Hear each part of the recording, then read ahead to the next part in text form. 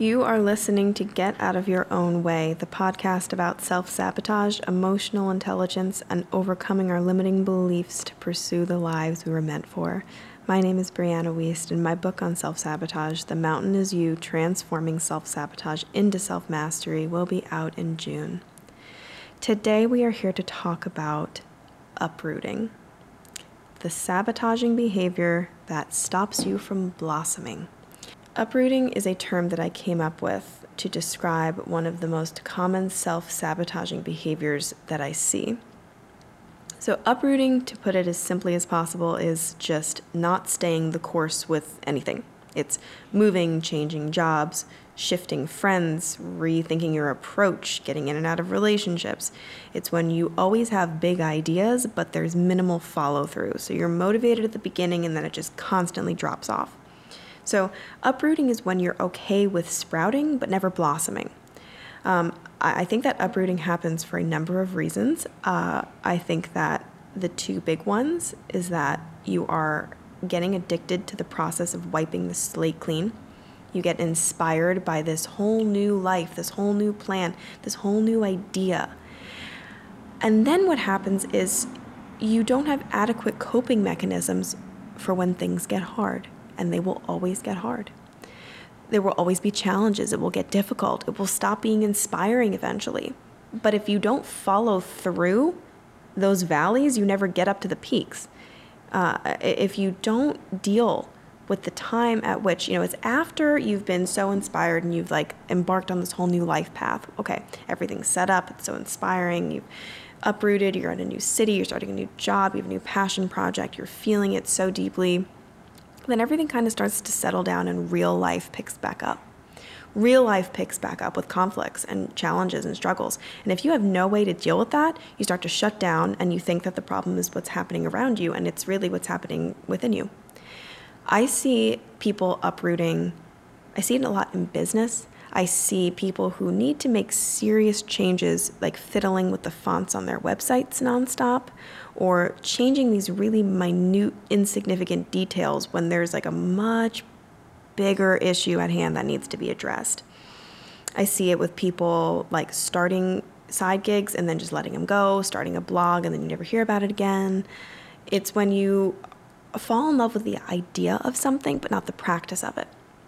So I think that you love the elevator pitch. When you're in an elevator with someone, they're like, what do you do? And you have one sentence to tell them. And I think people fall in love with the line of the sentence that could add. Well, I do this and I do this. But you never really stop to think about what the day-to-day of it is. And when you're choosing even a career, people think about the elevator line and they don't think about the day-to-day. Everyone thinks, I want to be a CEO. Day-to-day, do you? Writers, obviously the one I would be most familiar with. I see it all of the time. They say they want to be a writer until it comes to writing multiple articles a day, thousands of words a day, and then all of a sudden they don't want to live like that. And you know what? I don't blame you. It's not for everyone. It's not fun all the time. I hear you. I totally understand that. But you have to power through it. You have to get through it. You have to do it anyway to get to where you want to be. So uprooting happens when we want to stay distracted from the big problems, but also because we have no way to handle them.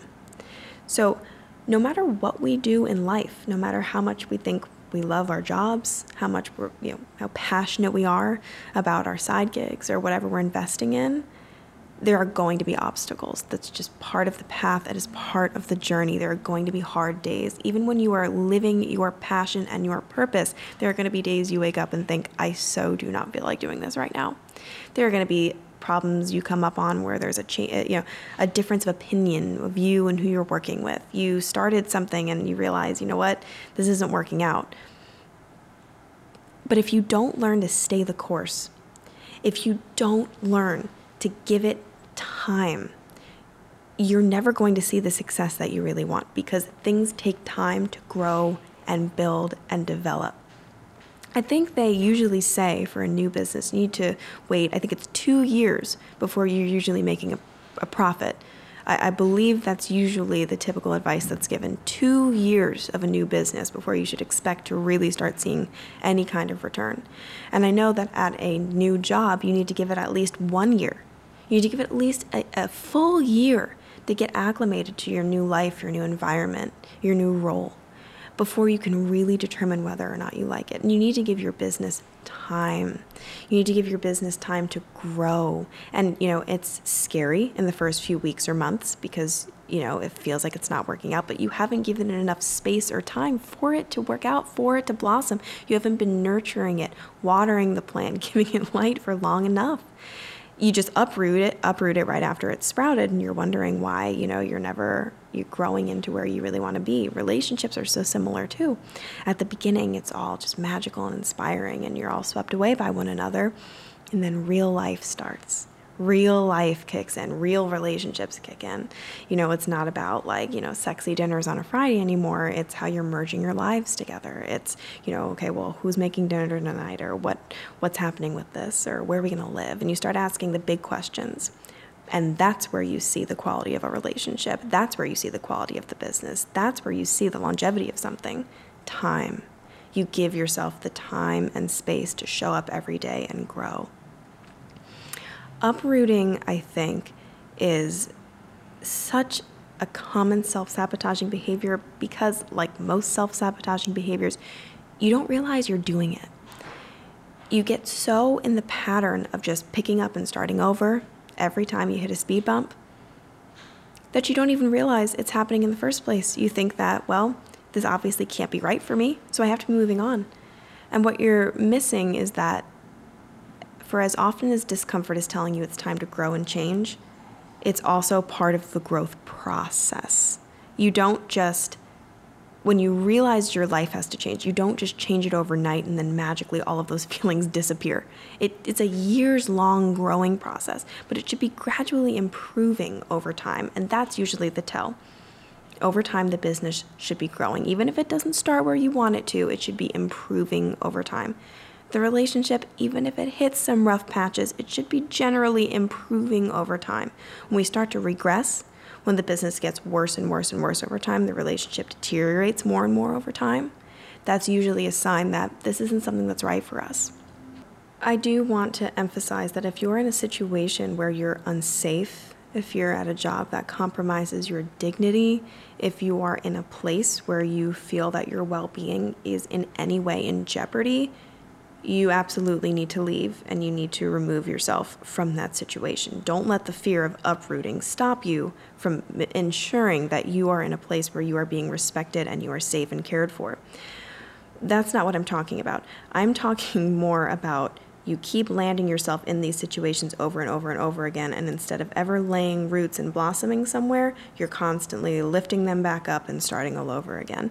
That's not a matter of you just by happenstance ending up in a not so great situation. There's something in your behavior, even if it's as simple as what you're choosing for yourself, that desperately needs to be amended. Eventually, we need to choose what we want for ourselves long term. Because if we don't make a decision, we're going to find ourselves constantly distracted. New opportunities are going to come up. New ideas are going to cross our minds, and we're going to want to reach for them again and again and again. And if we don't decide what our lives are going to be about, the world is going to decide for us. We're going to get so distracted and so off course that we kind of end up nowhere. We end up with a million half-started projects, lots of businesses we started and collapsed. We never really stayed the course. We need to decide, this is the work that I'm going to do. Come hell or high water, I'm going to get through this. We're going to make this happen long term. This is the person I'm going to be with. No matter how many hard times come our way, we're going to persevere. We're going to be stronger because of them, and then we're going to make our way through. And when you develop the resilience, not to run and hide every time things get hard, but actually to see those moments as opportunities for growth. Staying the course does more than just give you success in your work or your relationships. It transforms you. It makes you a different person. It makes you a more loving, compassionate, and kind person. It makes you a better strategist. It gives you better skills. It improves you. It grows you. Every time you run away from a potential challenge, you deny yourself an opportunity for growth.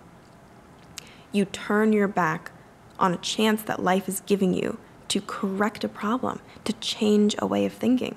And every time you do that, you can't be surprised that you end up back in the situation all over again. You have not corrected the behavior that got you there in the first place. We think that living our best lives is a matter of feeling a blissful high every day. And let me be clear, I really do believe that all of us can not only feel true, genuine peace and happiness on a daily basis. I believe that more peace and happiness is possible for you than you even know right now.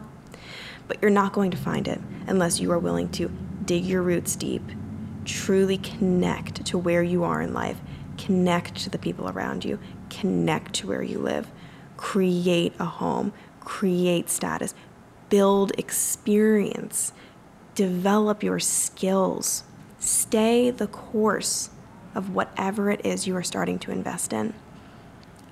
The outcome, the ROI, so to say, of whatever you stick with is going to be far, far, far greater than jumping around to every new, bright, shiny thing that happens to capture your attention.